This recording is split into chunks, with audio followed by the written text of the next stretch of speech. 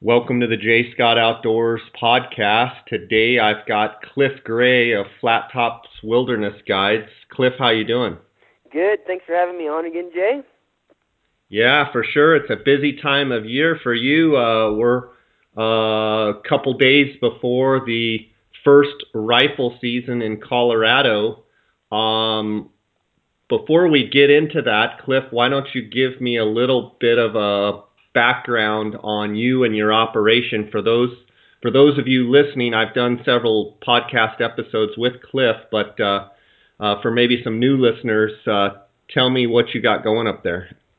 Yeah. The name of my outfit is Flat Tops Wilderness Guides, and most of my business is elk hunting in two over-the-counter units in Colorado, 25 and then 24. I would say most of my business is in the rifle seasons, and it sounds like that's what we're going to talk about. And then outside of that, I do a fair amount of archery in September. I do some goat and sheep hunts I guide for some other outfitters also in September, and that's kind of the lay of the land. In terms of our rifle stuff, it's all in a remote area. It's in the wilderness area, and it's all horseback stuff. And then I'd say nowadays I'm about half my business is guided during rifle seasons, and then half of it's drop camps. Gotcha. And how is the weather in Colorado? You're in best way to describe it to people between Glenwood Springs and say Eagle, roughly. And how has the weather been so far leading up to the first rifle season in Colorado, and maybe compared to history and compared to other years? Is it very typical, or is it anything abnormal? You know, I would say it's pretty typical if you look at like the short term in terms of like the last 2 or 3 years. It seems like we're still kind of having these mild falls. Particularly this year with the later dates, you know, like last year we were almost done with first season right now. So we're kind of a week off. So I would anticipate like colder temperatures, having, you know, more snow accumulation up on the top, that sort of thing. But it looks like actually for the next 8 or 9 days it's going to be pretty nice. So I would say that in the spectrum of the last 2 or 3 years, it seems to be like a new norm. But you know, outside of that, typically by mid-October, above 10,000 feet, we have a fair amount of snow that's not going to leave. That being said, it's just volatile, Jay.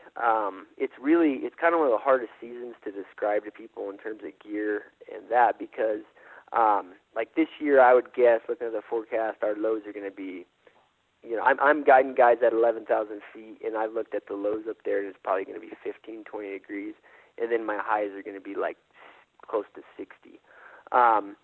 But in the, you know, that can change in a couple days, and all of a sudden you can have single digits, and then it never get above, you know, close to freezing. So it can be very volatile. And then snow accumulation, the same thing, even more wild swings, I would say, on that front.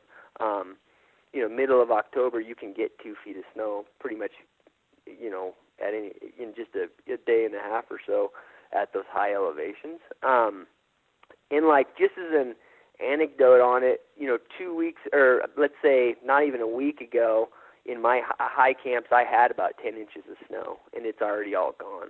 So it's kind of that time of year where there's no norm. You know, when you get into the second and third season, I mean, the norm is above 10,000 feet. Even like in the last couple mild falls, we've had, you know, a solid foot of snow above 10,000 feet, which helps the elk hunting it doesn't move the elk, but it helps you know where they've been and helps you kind of track them a little bit on that front. That was going to be my next question. What does it take to move those elk? You said you had 10 inches of snow, or I believe you said 10 inches or a foot of snow already at 10,000 feet, and it's melted off. What does it take to move those animals down to lower elevations? I know I actually got a call yesterday from a guy that's going on his first Colorado elk hunt. He's actually doing second season, and he was asking me a lot of questions as far as, where will the elk be? When will they start to move? What does it take for them to move? I was wondering if you could speak to that. Yeah, I can. To me, it's like a much more in-depth topic than people kind of talk about on it. Because I've found, particularly in our area, already at this point, like after your archery pressure in these over-the-counter units, some of your elk have already moved. Like there's elk low right now. Some of that's already on private, some of it's in the lower public land. So they almost like they go to two different populations. They go up higher, and they go to the real hellhole places on the public accessible, or they run to the private, or kind of in the real nasty stuff down low. So that's more pressure-related movement. Your snow, I mean, the reality is in our area, the snow won't move the elk until it's essentially belly deep. So it's like a feed-related thing. And I think that we're probably the extreme in that case because we have a lot of south-facing exposure where your wind blows your slopes off where they can still get the feed. So in my experience here, and we seem to be on the extreme on that, I mean, I've been up in November at 10, 5, 11 feet where like my horse is almost chest deep in snow, and I'll cut elk tracks. So it's pretty extreme, and I think it's probably just because in the over-the-counter units they know that I mean, they want to stay out of the pressure as much as they can, and that high country is the way to do it. So when guys, a foot, 18 inches of snow, it's good. You want it to happen before your hunt, though. You really don't. You don't want blizzards during your hunt. It doesn't help you on your hunting front, right? It just limits the time you can get out there. There's no use in hunting in whiteout conditions and that sort of thing. So, if you get a couple feet, or like let's say from a foot to 2 feet, the elk are not going to just start dive bombing out of the high country, but it'll help you hunt them because you can see where they've been, and that's one of the things I would say in all over-the-counter units people get snagged up on, and they waste a lot of their time looking at sign that they don't realize is actually, a week old, a week and a half old. And particularly when you get second and third season where almost all these elk have been shot at, you got to be hunting fresh sign or hunting like where you're seeing elk. That makes sense. Take that one step further, and what does it do to the deer as far as you got some snow at 10,000 feet, now it's melted off? Are the deer the same way in that they will wait till it's up to their bellies and they'll move, or are they more of a migratory and they will move sooner?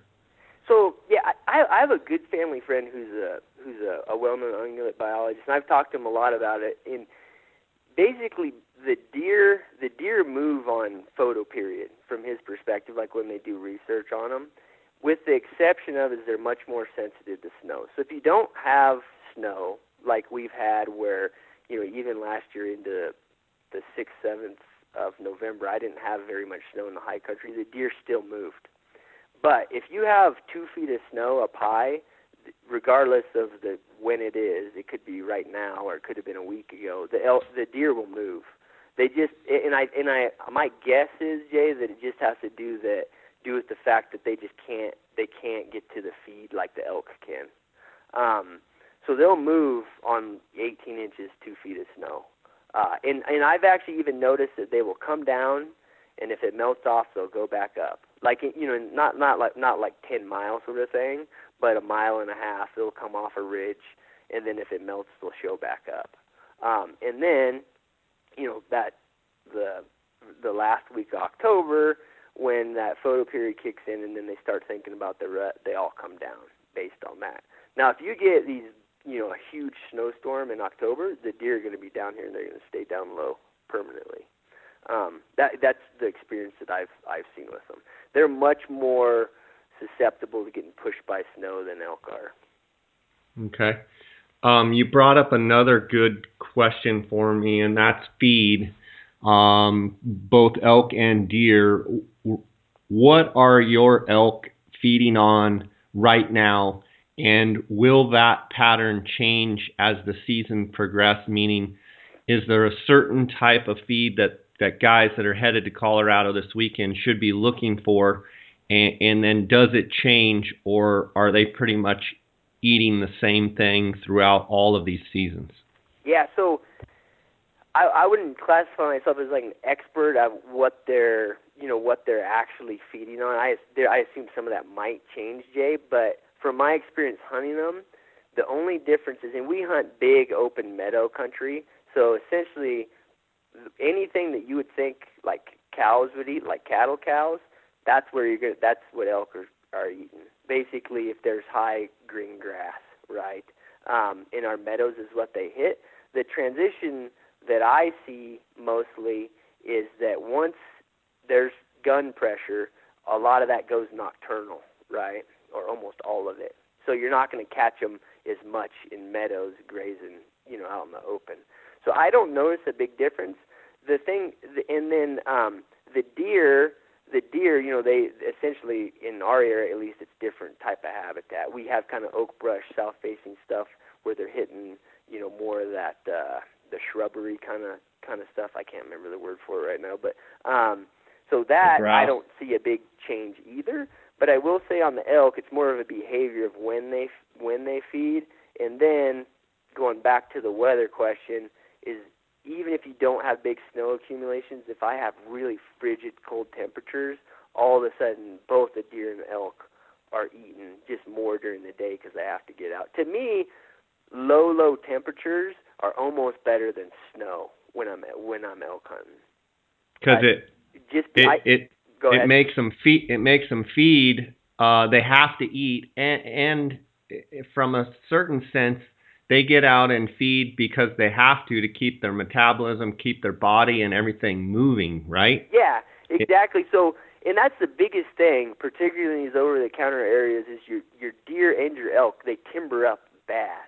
Like, and they'll only come out at night. Like, you'll go through meadows that are heavily trafficked by hunters and riders and everything else, and you'll see fresh elk sign, but you're not going to kill an elk in there unless, it's freezing cold and they've got to start eating longer into the daylight, So that, I've noticed that. But the other thing I've noticed is that if I'm just glassing timber that I can partially see into, if it's a cold day, I'm more likely to catch them because they'll get up.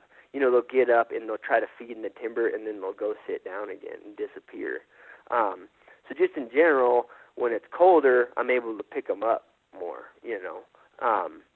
and so that, to me, that helps. That helps just as much as snow does. And what do you consider, for the listeners out there, what do you consider like great, cold, crisp, like good feeding? Like you see a certain temperature for the coming week and you're going to be like, oh yeah, it's going to be on. What kind of temperature range are you looking for?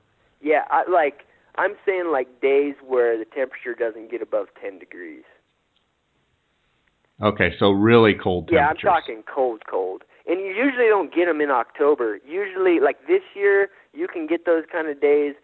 Second season runs into November a little bit.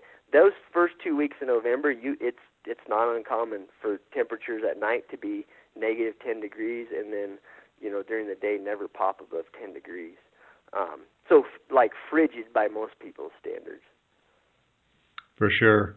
I heard you say something about when you're glassing, you kind of like to find areas where you've got timber, but that you could actually, not the dark timber that you can't see into, but some timbered areas where you can be across on a ridge where they feel like they've got shelter, but you actually can see into those areas and you pick up elk feeding during the day. Are those areas that you look for, as prime areas to be able to kill an elk, where, the dark timber is your worst enemy, the hunter's worst enemy, and the elk's best friend? Right.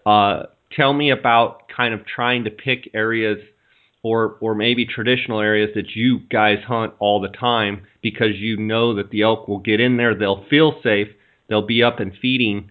Talk to me a little bit about that. Yeah, so there's two areas, and I'll give you like a little color on my strategy for this year, because and it kind of goes back to the feed. We had a dry spring and summer, particularly up high. So it seems to me that the elk are more dispersed, and they seem to be in general kind of spread out lower, across the high country. They're not all sitting at the top of the subalpine because there's no feed up there. So in this case, what I'm trying to find if I'm going to glass during the day is all my aspens are basically leafless at this point. Like they're going to be in the next couple of days.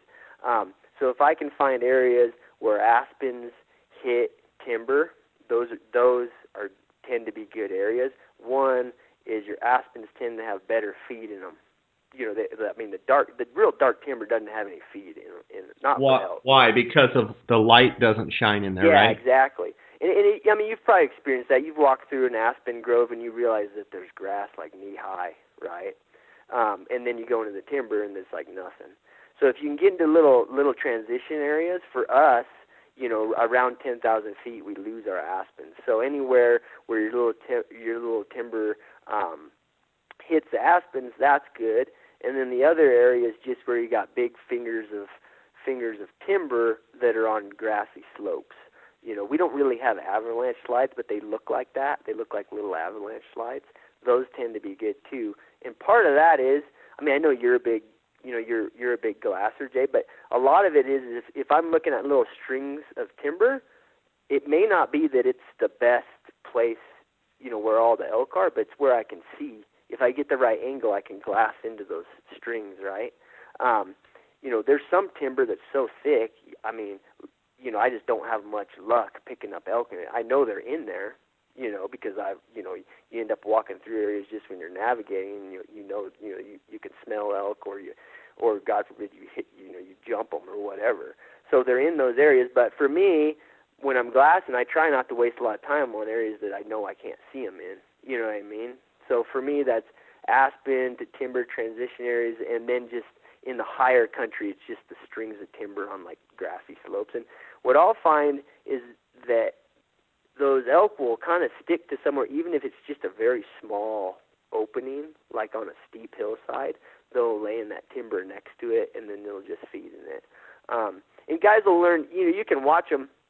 To me, elk always run, at least in our stuff, they run the thermals, right? So they're always going to be grazing into the thermals.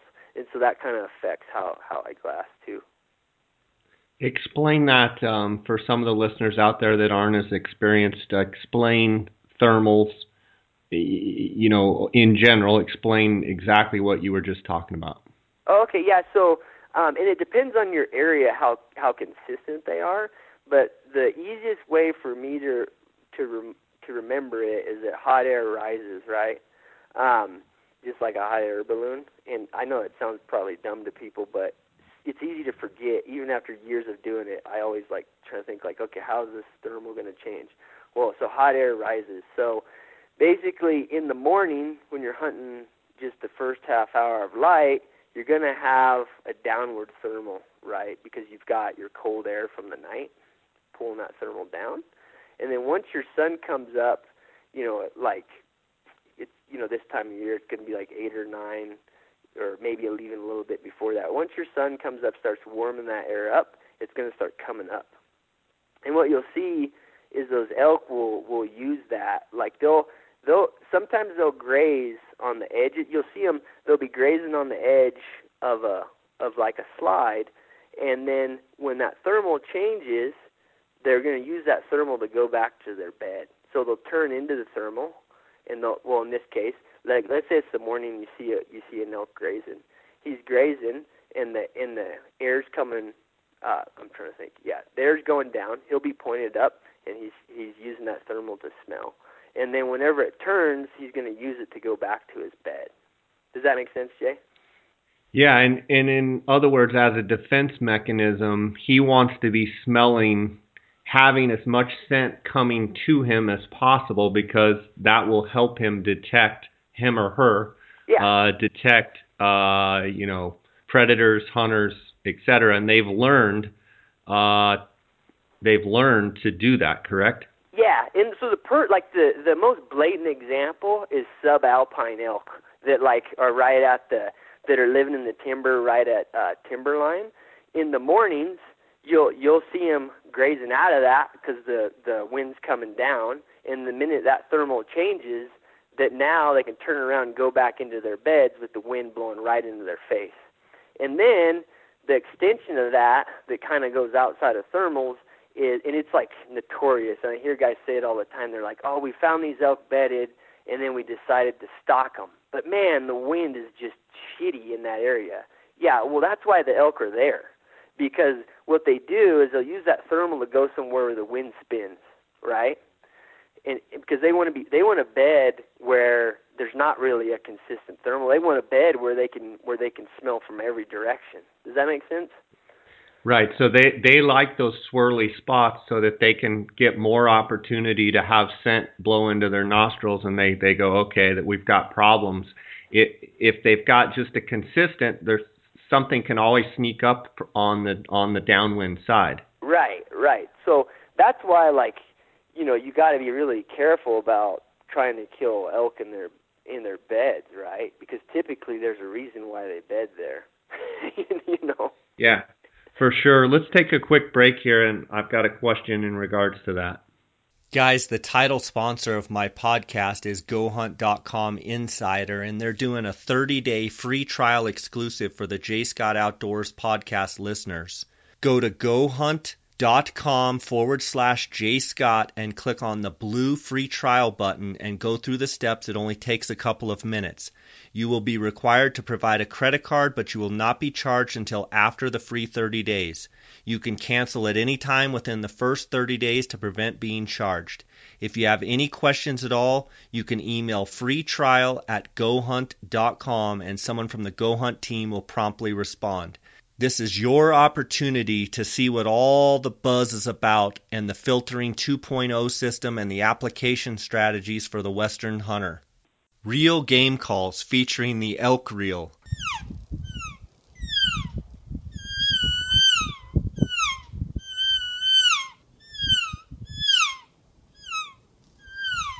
Reel Game Calls makes innovative, realistic, and easy-to-master calls using their proprietary, revolutionary design. They are located and manufactured in Gypsum, Colorado. Their calls were designed and battle-tested on some of the hardest hunted terrain on Earth. Check out elkreel.com.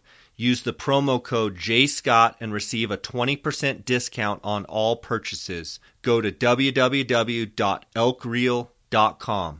Okay, my question is this. Let's say in the morning, let's say it's opening morning, or it doesn't really matter. It's a morning hunt. Let's say that there's not anybody else around that you know of. You've got some elk, and you're observing some elk. You can't shoot them from your position where you're at. You're glassing them. And they're working their way into the timber. You're looking, say, across a canyon or something, and they're working their way into the timber, and you can't get to them and shoot at them, that morning. Yeah. Most guys are going to get impatient, I think, and try and go over there and force something to happen. What would someone like yourself that's hunted these things for so long and so much, what would you do how would you position yourself for either, the midday or the afternoon or the evening? What's your plan of attack? Typically what I would do in that situation, if I know there's not going to be, and this is going to be like a long answer, Jay, but if I know there's no one around that's also seen them, or public's gonna affect them, which luckily for me, particularly up high, is not too much of an issue way in there. Usually I'll just watch where they bed and try to kill them that afternoon, right? And I basically just won't mess with them during the day, just because of the wind deal. So are you saying if you don't mess with them, the likelihood of them feeding out exactly in the same spot is highly likely? Yeah, it is for sure, and it's very, very, very unlikely if you go in there and bust them in their bed that you're going to ever see them again. You know what I mean? That's what I would say is like the bigger, the bigger impactful thing on your decision is, yeah, they may not graze out into the exact same area, but if you get somewhere where you can watch them, they may graze into a different meadow or whatever, and that could be based on wind or just whatever.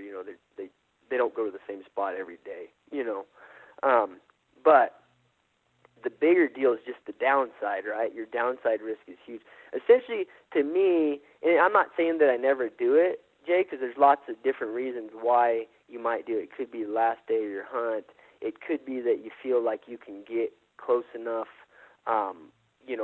just based on the geography where they're not going to detect you. You can shoot, and particularly now, I've got lots of guys that are comfortable shooting 450 yards, and so it's not like I don't do it, but if I'm going to, when I look at them and like we're going to make a play in their beds, I view it as like it's got to be really high potential to kill one or I'm not going to do it, because it's like a binary outcome, right? You're either going to kill one or those elk are probably going to be gone. Like I'm probably not going to see them during the hunt again.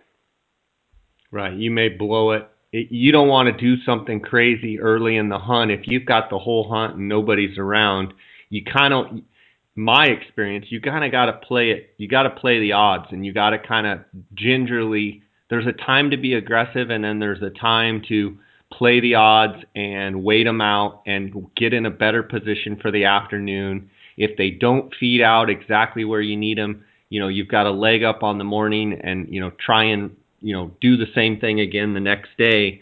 But I think that's a good tip to tell people, don't just charge in, guns blazing, bayonets fixed, and the whole thing. Sure. In my mind, observing them, trying to figure out what they're going to do, and make your next move based on all of the information that you're gathering.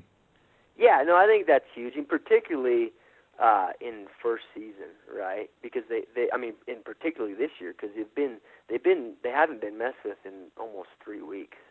They're living like a pattern right now, right? So I think what you're saying is even more valid, Jay. Like they're living like elk do. The end of third season after if we've had 3.5 feet of snow and they're running down the low country, yeah, I mean it's different, right? Because they're like ping pong balls, Right. So that's a little bit different. But I would say, early first season for sure, or any time of the rifle seasons if they're in a real remote area, if you're seeing them a couple days in a row in the same spot, they're probably living there, So there's no point in screwing it up.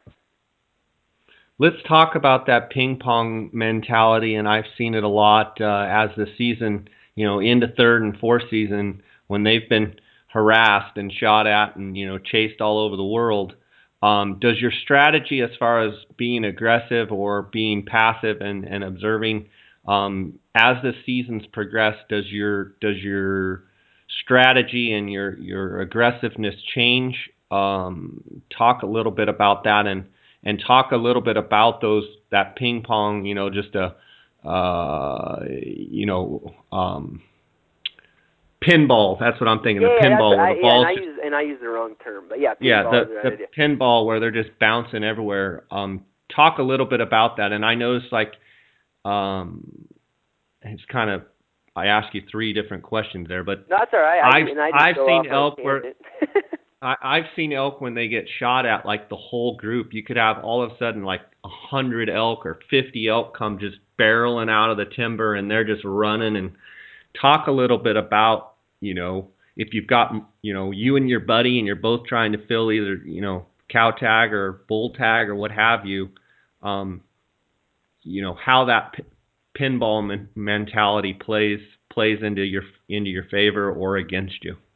Yeah, so it's kind of a reality. These over-the-counter units, particularly if conditions get really good, to kill them. Like you got cold, you got deep snow, all that stuff. That's when you're really, if the country's all still opened up, right, like, and they can go anywhere, it's not as extreme as people think. I mean, basically the elk will go hole up, right? They'll go hole up in somewhere nasty. They know they're safe.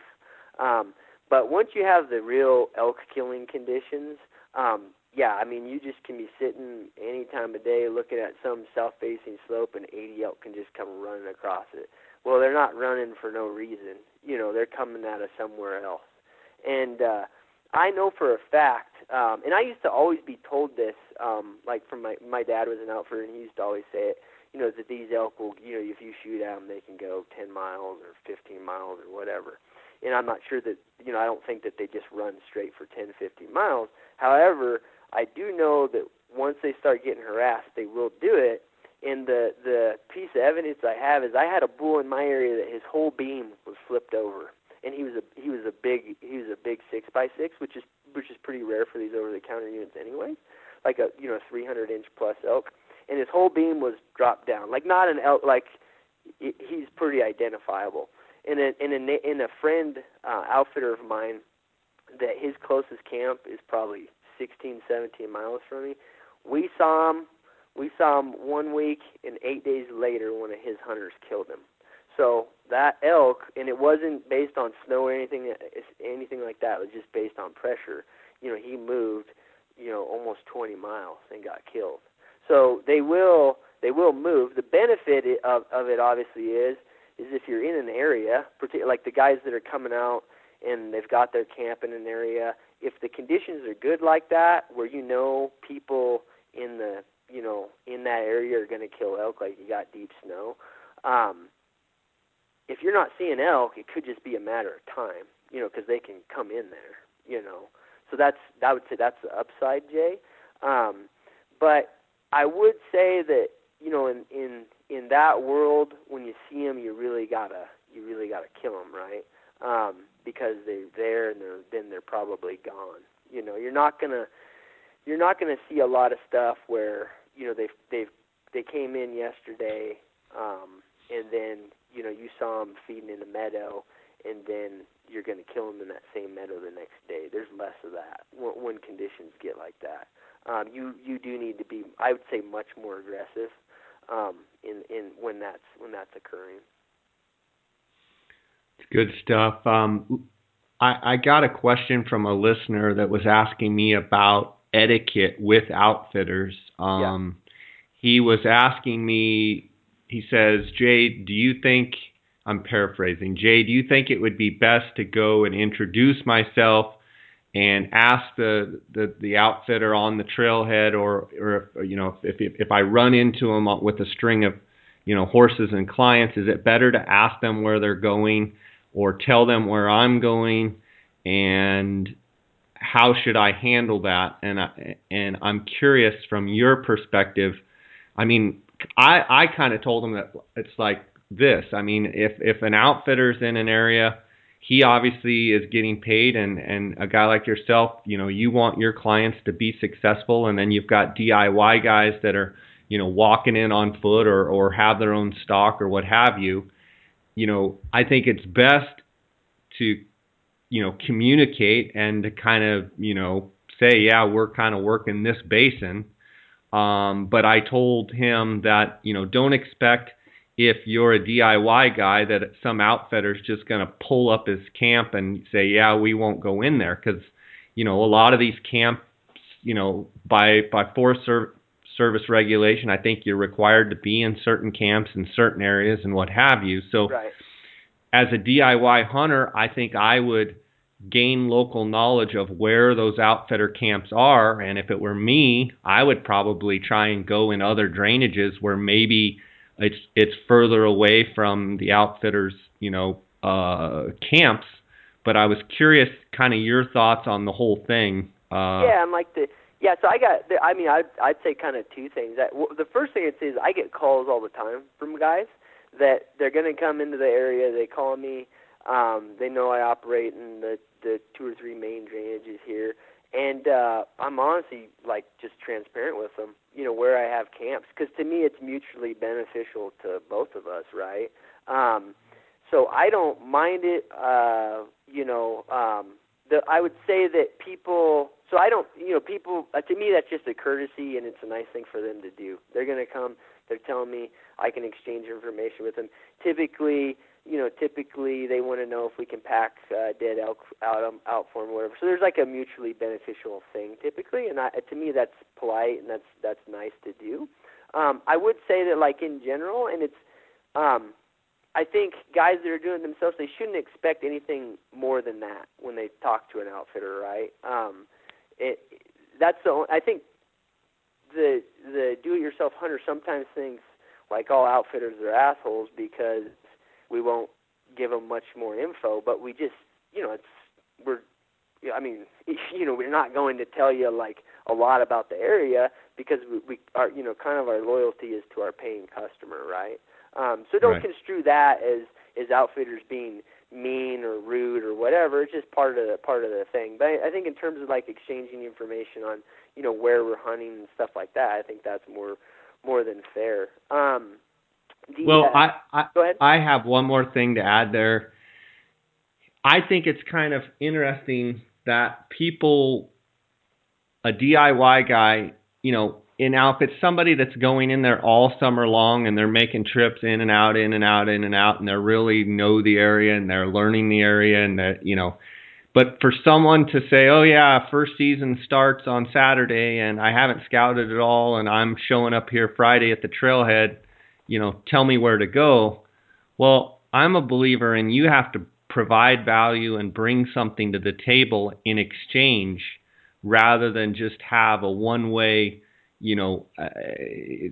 some people call and expect that you're going to tell them something, and it just doesn't work that way. I mean, my response, if someone asks me and, I don't run a string of horses or I'm not an outfitter in that perspective, sure, but it's kind of like, why, I've been working all summer to get my camps ready, I'm the one cleaning the trail, I'm the one doing all this stuff. Why am I going to just give you the, golden goose and tell you, yeah, go to this coordinate and, look across the canyon and there'll be a group of elk standing there. I mean, I see both sides as a third party. It's a tough one. But like what you're saying, I mean, in the last 10 days, I mean, I've had 4 or 5 calls just wanting that. And I get it. People, they're trying to do their internet research on it. And I don't mind talking to people because what we end up doing is we don't talk about hunting. We end up talking about camps and stuff like that. So it's a good exchange of information, but it's kind of funny, what people will say. Like I've actually had people call and say, hey, like, will you tell me where you're guiding out of? Because if we have a problem, we'd love to know where you're at, so we can come over and get help. That's just not how it works, Jay. Yeah. Not to say that I'm not going to help people, but you can't, because that's just what you do when when you're in the mountains, you help each other. It doesn't matter who you are, but like you can't plan that way. You know what I mean? Yeah. Like I'm not. Yeah, I mean. Yeah, I mean, you're not just going to come, oh yeah, I'll pack out, you got 2 elk down, I'll just pack them out for you. I mean, it's like, if you want me to do that, we have to have an agreement prior, set it up, and that's how you make your living. Yeah. So it's not like you come to the rescue. I mean, people need to really think about it. It's almost like saying, I don't want to pay you to maintain my truck, but when my truck does break down, I'll call you to come get me. You know what I'm saying? If you were a mechanic, no, it's like, and I don't think anybody has bad intentions. I just think they don't think about it that way. You know what I mean, Jay? Yeah. And and not to get totally off topic, but I think that's like a super important one during archery, because I've had guys that have run into me they've gone way deep, like 6-7 hour horseback ride into the backcountry, and then they kill an elk in 70-degree weather, and they run into me. I don't have pack animals. I can't help them. I'm guiding hunters. That elk's going to go bad. And I've had that happen several times, and that's devastating for everybody, right? And so I always, to me, that's just a good thing for people to think about, right? Like, you got to really have a plan, particularly when you get way, way back in there. So that's, one of those things that's just I think it's more just people thinking about it. I don't think anybody's like has a bad intention about it, you know. Yeah. But yeah, no. In terms of like your listeners' questions, I think talking to outfitters is, I mean, every guy I know, for the most part, is going to be nice to the public. I mean, in the end, I think people construe it differently because we're busy. You know, we're not gonna talk to you for 45 minutes on the trail and stuff like that. I mean, we'll chat briefly, but usually, unfortunately, we have something to do. You know what I mean? So, yeah. So, but I think, you know, calls beforehand and stuff, I always appreciate that from guys. And the only other thing I'll say about it is you hit on a point that people don't realize, and that's that as a do-it-yourself guy, you have more flexibility than an outfitter does. A lot, right? To change your game plan. We can't change our game plan for the most part, right? We have better, you know, really good gear. Typically, we're guiding off horses and that sort of thing. So we have more flexibility in that sense. But where our camp is, you know, how many people we're going to have in our camp and all that stuff, that's just set, you know. So we don't have the flexibility to change that. And I don't think people realize that a lot because it's kind of like, well, you know, unfortunately, if guys have gone into an area, put their camp in 5 days before the season, and they've been scouting and everything else, and then we come in 3 days later, we're putting that camp where we got to put it, and because we just don't have legal flexibility. You know what I mean? Right. And so, whereas a DIY guy can really, they're not under the same restrictions and regulations as someone like yourself that's permitted and what have you. You have to be in specific areas. Yeah. So, and I always post all my camps like in the summer just so guys know. But you know, in other areas, if you go into an area and you see cut poles, like big long poles sitting up in a tree, you see that there's clearly been wall tents there and stuff like that. You might want to be a little cautious about putting your camp there. You know what I mean? Just because if that's an outfitter camp, there's a good chance it's going to show up, you know. So it's just one of those things. It's unfortunate, but it's just the reality of how, you know, our structure, right? For sure. Let's talk a little bit about gear through the seasons, you know, with the first season starting and as it progresses through fourth season. And I know we could probably have about 5 podcasts on this, but in general, what should guys be expecting to be wearing? What are important things that, you know, reasons why there's certain pieces of gear, you know, from you know, keeping your head warm to, you know, your feet warm, whatever. What's important in your mind? Yeah, I mean, to me, it's just having plenty of layers, Jay. That's the main thing because you're talking like huge temperature swings. And then I've moved completely over to basically merino wool, and then I have certain layers that are, you know, have usually like a puffy or like a down jacket, you know, is one of my layers. I wear merino wool base layers all the time.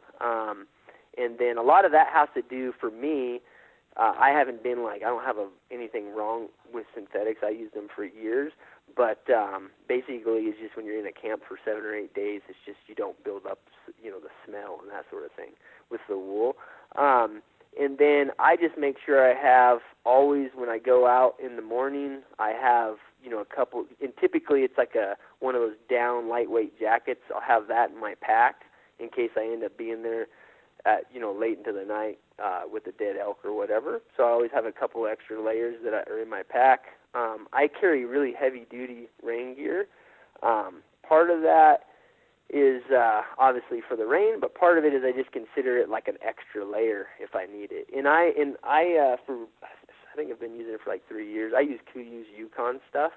It's probably overdoing it, so, you know, sometimes. But for me, if I get in a bind, I can, you know, put on my extra layers, have that on top, even if it's not raining, and I'll stay warm. So in terms of clothing, that's where I go. You know, some suggestions, and this is, I mean, it's kind of outside the spectrum of like the real high-end gear. But for years, I would go into like thrift stores in Aspen, Vail, and these places, and I'd buy everything that was wool, just as layers. Could be just, it's just like an inexpensive way to make sure I had plenty of that sort of stuff. As long as you stick with, the non-cotton stuff, and particularly wool, you can have pretty good gear that way. Now, I don't have the limitations on weight that a lot of guys do, so that plays in, that plays in a lot on that. But I would say on clothing, that's my main thing. Do you have any specific questions on that? Yeah, I mean, how important, guys I'm sure ask you all the time, what kind of boots should they wear? And, should they have insulation in the boots? What kind of socks? Do you wear toe warmers? Do you wear any of that kind of stuff? How important is some of that stuff? Yeah, so on boots, the main thing from my perspective is, well, not the main thing, but one of the big things that guys forget is I just like to have more than one pair of them in case one of them gets wet. Part of that's a comfort thing. Part of it is just, keeping yourself hunting. If you got a wet pair of boots is tough. What I do in my rifle seasons is I'm like right now I'm still wearing essentially like an insulated hiking boot, and then I wear gaiters on it, and then I'm always wearing a liner sock and then a wool sock over it. And then immediately once I go to deep snow, I start wearing pack boots. And that's, if you're going to hunt a lot of the second, third, fourth rifle seasons, probably investing in a pair of pack boots is the way to go. Just because it has, you can wear a wool liner, or you can wear a wool sock, but then it also has wool liners in them, and you can, instead of having two pairs of boots, you can just have multiple pairs of those liners. So I would say those are the main thing. I mean, in the end, my feet do get a little cold, particularly if I'm just sitting in glassing forever. So it's just, but I haven't really found like a functional solution to that. I've never actually tried foot warmers or anything like that. That's for sissies, huh? Well, I mean, I just never have tried it, to be honest. And it's just like, even though we do pack all of our stuff in on horses, it's just another thing to carry, Yeah. It's just another thing you got to take with you. And it hasn't been a big problem for me. But there's a bunch of variations of those pack boots that people should consider. The challenge with it is if you're only going on one rifle elk hunt, every couple years or something, it's kind of hard to invest in a pair of pack boots. So let's take a quick break here. PhoneScope is a company that makes custom-molded, precisely engineered smartphone digiscoping adapters. Photographing wildlife has never been easier. It is simple to text photos and videos from your smartphone and share them with your friends. PhoneScope stands behind their product with a 100% money-back guarantee. Get yours now by using the JScott16 promo code and receive 10% discount on all purchases. Check them out at PhoneScope, that's PhoneSkope.com, or on Instagram at PhoneScope. I have known the owners of the Outdoorsmans in Phoenix for over 20 years. They are the authority on optics and hunting gear. Outdoorsmans is the leading designer and manufacturer of high-quality tripods, mounting accessories, and pack systems for all hunters. Their customer service is the best in the business. Go to outdoorsmans.com or call 1-800-291-8065 and use the J. Scott promo code to receive 10% off any products. Okay, I want to finish today's episode and talk a little bit about shooting and shooting at elk and what you tell your clients as far as, make your first shot count. But what happens if things go awry? I mean, do you shoot till they're down? I'd like to hear, kind of what you tell your guys, because you've seen bulls wounded, you've seen everything under the sun, and kind of get your take on, shot prep, kind of walk me through your whole process and kind of your thinking once you start shooting at an elk. Yeah, so for me, it kind of is, as a guide, it starts a little bit earlier than that. Usually I have a discussion with a guy, and I guess the the analogy to it for someone that's doing it on their own, they should really think about this before they do it. Is how you're going to shoot. Are you going to shoot on my backpack? Are you going to plan on shooting on that bipod that you've got attached to your gun? Are we, how do you feel comfortable shooting? And we work out that before the situation arises. That probably sounds like obvious to people, but it doesn't happen. You know what I mean? A lot of times people are trying to figure that all out, like when they see elk or they get close to elk. So you need to figure that out. And like it could be that, okay, we're in sagebrush.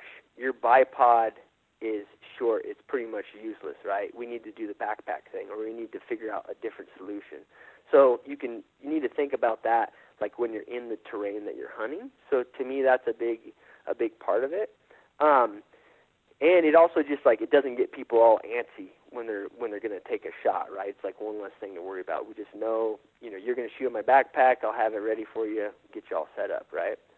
So people should think about that.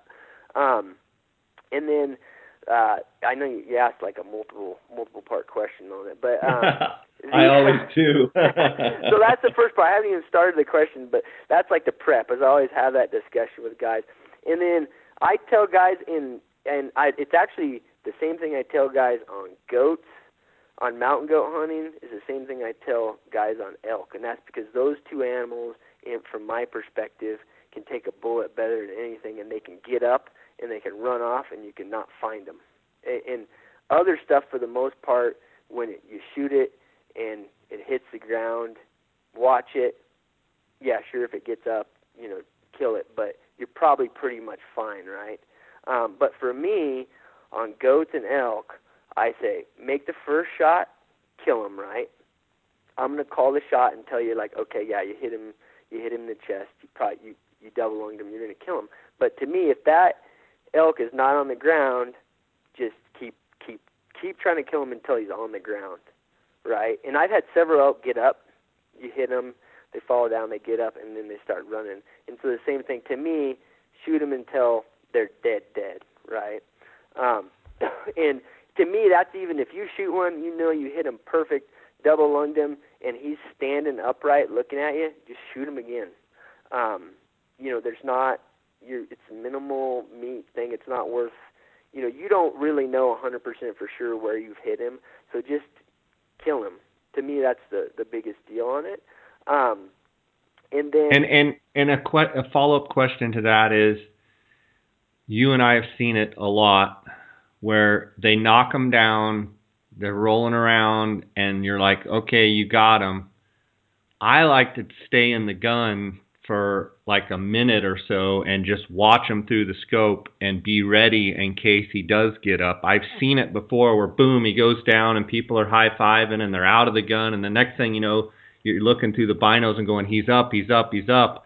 How, do you, by discipline, make the guy stay in the gun and watch the elk and be ready in case he does get up and give it, a minute or two and then high five? Yeah. So to me, we do the same thing, because I've actually had a worse deal happen where everybody gets up and then you start walking over and they're not there. You know what I mean? Like you're talking like total. It was dead, and now you're walking to it, and then all of a sudden it's like, where'd it go, right? Well, when you were sitting there not paying attention, it got up and stumbled off, right? In the one situation I had, we found him, but it's still like, oh, wow, you're not even seeing where it goes, right? So I would totally agree with you on that, and that's what I do, particularly as a guide. I think it's hard for people who know they have shot something, even if you tell them to sit and look and make sure, they do tend on getting off their gun. But if you can have the discipline to do that, that's better. Just wait, and just watch in your scope. When I'm guiding guys, I always will sit with binoculars and just wait, right? And then I'll just remind guys to reload their gun and get ready, right? Before like a bunch of celebratory stuff. So, I think that's a good point with them for sure. Awesome. Well, what's your prognosis for the upcoming season? sounds like first season you got a little bit more chance when the elk are kind of just in their pattern and they're not too jostled around. How are things looking? Yeah, I think we'll do well. The last couple of years we've done well first season too, so I'm not too concerned about it. And I don't want to like jinx myself, but I think we'll do better in the last couple of years just because the elk seem to be more dispersed, based on I think it's feed. But and we've been seeing more as we've been scouting and packing and that sort of thing. So I think it'll be a pretty good year, even though we're going to have what looks like to be a pretty warm first season in mild temperatures. I think we'll do just as good, if not better, than we have the last couple of years. Do you see the elk? You think they'll still be bugling at all, or what's your thoughts there? Yeah, it's a good question. I was talking to the same guy I mentioned before, and I would expect it's like a little tail end of the rut. And I've talked to several guys that work with penned elk in Colorado, and a lot of them are backing out. Based on when the calves are being born in the last couple of years, backing out when these cows are being bred, and it's like, between the 6th and 15th of October, a good portion of them. So there's got to be a little rutting activity still going on. So it wouldn't surprise me. Last year we had it, but the season was a week earlier than now. So I wouldn't be surprised if there's a little bit still going on.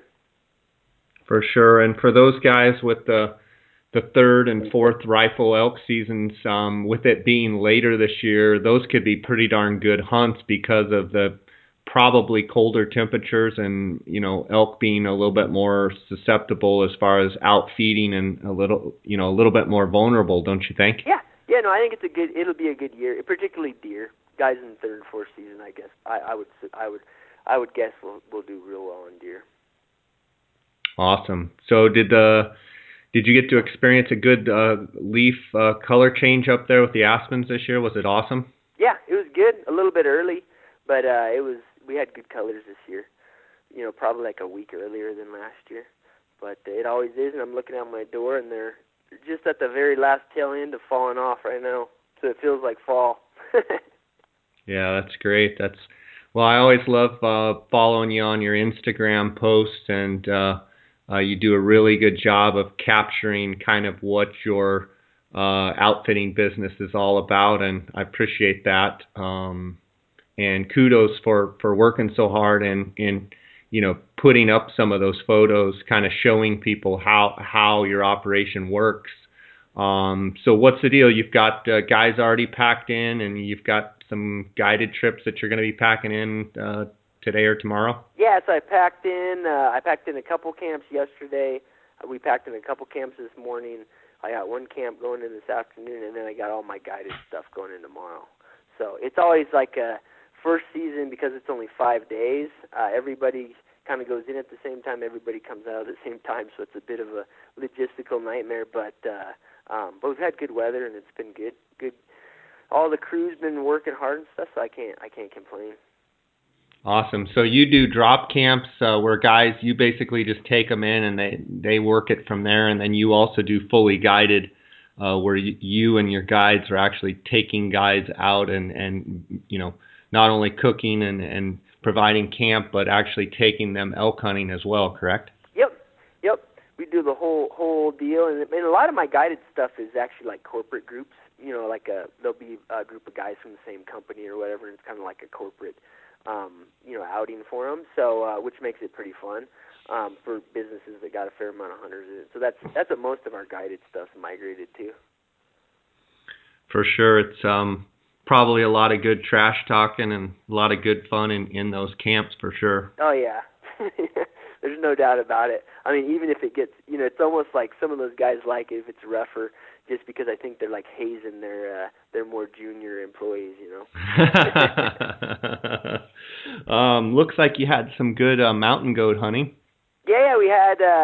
I guided 2 guys. We killed 2 goats, and then one of my kind of like my assistant guide here. He went and did one by himself and killed another one. So it was good, and we had really good. I had like the guys I guided this year, particularly those first 2 goats. They're just like guys in super good shape, and we had a good time. And they both killed good goats, so it was fun. The goat hunting. Have you ever gone, Jay? I haven't. Yeah, it's a fun one. Do you put in for the draw and all that? Yeah. Yeah. No, it's a different hunt. They're such a unique animal, but it takes you to some wild stuff, you know. You're even above the sheep when you're looking for goats in Colorado, aren't you? Yeah, for the most part, yeah. Like all those goats, I'd say all three of them were killed between 12 and 13.5, and all that pretty rugged, rocky stuff. But yeah, so on the goat hunting, most of it is getting up there and that sort of thing. The reason I like it is because every single goat is like a true spot and stock hunt, right? Goats don't get shot off the road. You don't randomly walk into goats. You know. Yeah. So that's what I really enjoy about it, you know. Okay, I had to finish here on the. You're probably too busy to even know, but I had to give you a little bit of a hard time. What's going on with your Stanford Cardinals? They're 3-2, and my Sun Devils are 5-1. I just had to bring that up. I can't even comment on it, to be honest with you. You know, you're right. Like, I'm completely out of the loop, particularly this time of year. But what am I going to say, Jay? Yeah. When you went to Stanford, did you go to any of the football games? Yeah. I used to. I mean, you know, it's a pretty active. Not as much as you guys are, but like most people, you know, sports is a big deal there. So I would go. But you know, they weren't very good when I was there. So yeah. You know, a little bit of the momentum wasn't as much there when I was around. But I used to go to a lot of the sports activities because they got a bunch of big, you know, a lot of the other stuff, even the non-football stuff is big there. So, yeah, you know how, I mean, it's nice to go to school where that's a big part of it. I find it hard to believe with as academically tough as Stanford is that they actually have had good football teams, because it just seems like, you know, that's a, you know, academics is huge there and sports, but I mean, they've had over the last few years, they've had some unbelievable teams. Speaking about football, and not saying that football players are dumb at all. My nephew's probably going to give me a hard time and be like, "What the heck, Uncle? You're calling us all dumb?" But I mean, no, I get what you're saying though. Like just like the limitations on. But just in terms of time and everything else, these guys are like epic athletes in high school. So how are they accomplishing both? You know, it's interesting. Like they're when you go to school there, you know, almost all the kids live in dorms. You know, they all live on campus. So I lived with a bunch of football players and stuff, and they're just like smart, high achieving guys. And so in some ways, I think probably a lot of those guys it's correlated, right? They're smart. Yeah. And that same dedication is like you know goes long on their sport activities, you know.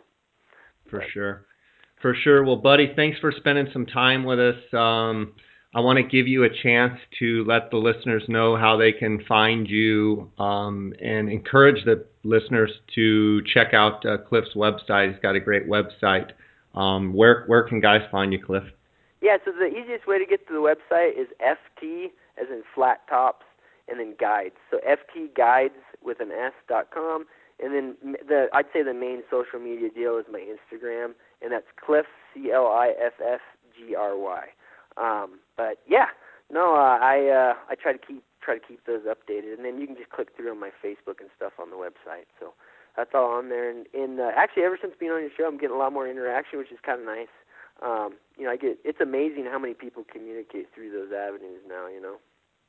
Well, you know, when you have 50 million listeners, it's bound to happen, right? That's what you're up to right now? It sounds about right. I wish, but I've got a great loyal support group here listening, and I get a lot of great feedback from them. So, buddy, thanks. It was awesome. Have a great couple of seasons here. You know, your bread and butter, you know, your season's right here in front of you. You've got the next 2 months, October and November, and enjoy it, and be safe, and I'll be chatting at you and shooting you some texts here and there, okay? All right, will do. Thanks, Jay. All right, buddy. Take care.